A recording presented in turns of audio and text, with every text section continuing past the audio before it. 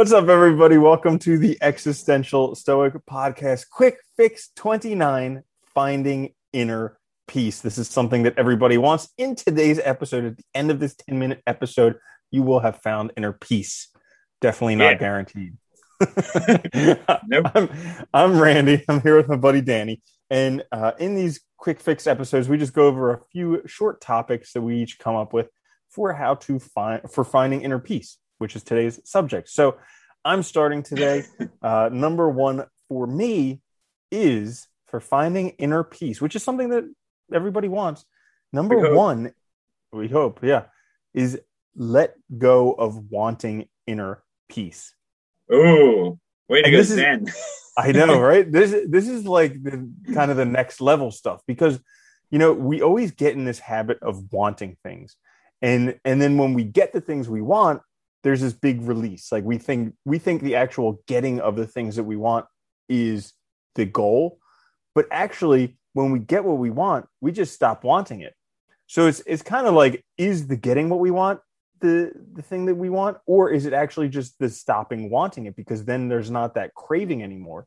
So letting go of the wanting of inner peace, because another word even for wanting is lacking. Like when you say that something is wanting, it means it's lacking it. So anytime you're wanting something subconsciously or whatever, you feel like you're lacking. So letting go of that lack will actually allow inner peace. Not only that, but like you're clinging to it by wanting it. So as soon as you stop clinging, then it can just come to you naturally.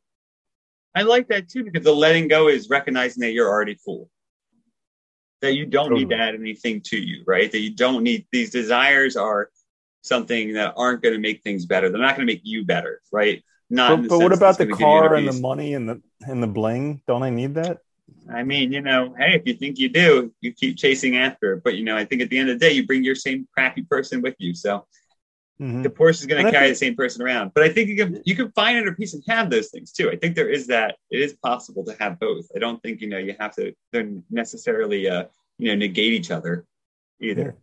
Yeah, I think it's important to go and get everything you want, but then also realize that it's not that stuff that you want. That's just stuff. It's the problem. So my number one was let go of wanting inner peace. In order to find inner peace, let go of wanting inner peace. I like that.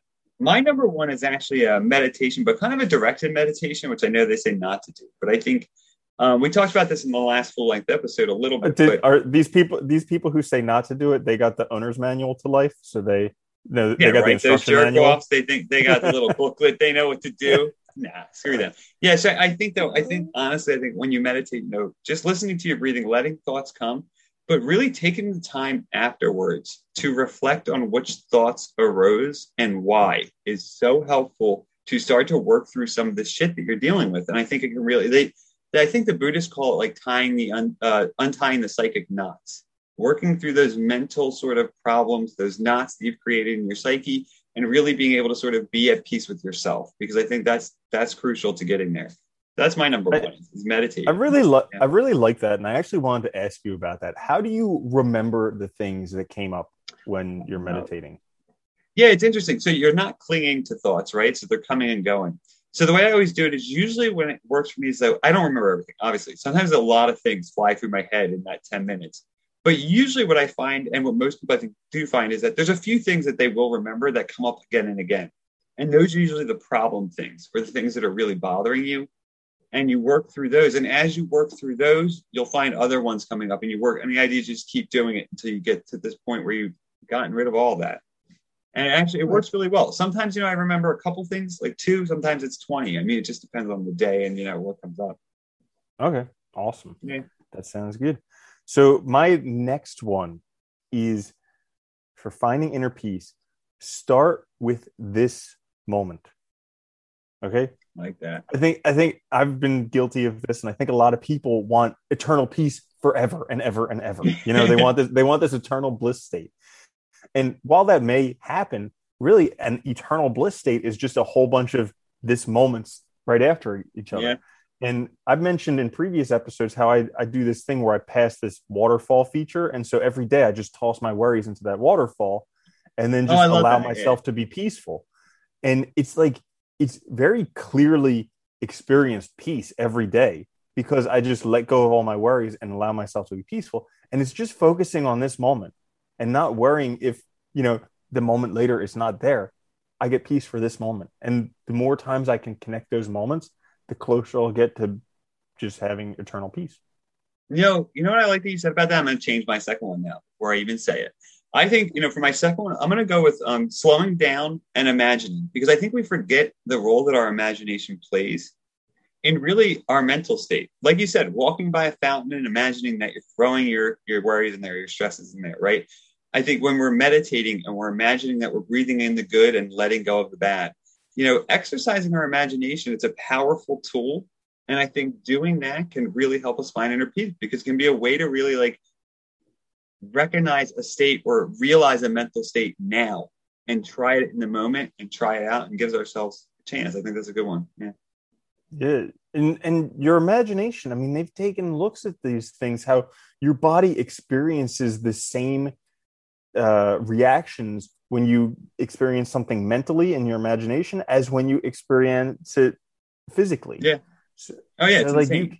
you can derive the same benefits. And it's almost like you knew my number 3, which is remind yourself regularly of beauty. I like that. So this is something that we've talked about with the small delights, but it's also something that I heard in one of the many books where like you're trying to put more good stuff into your mind, because like the bad stuff is just going to go in there on its own.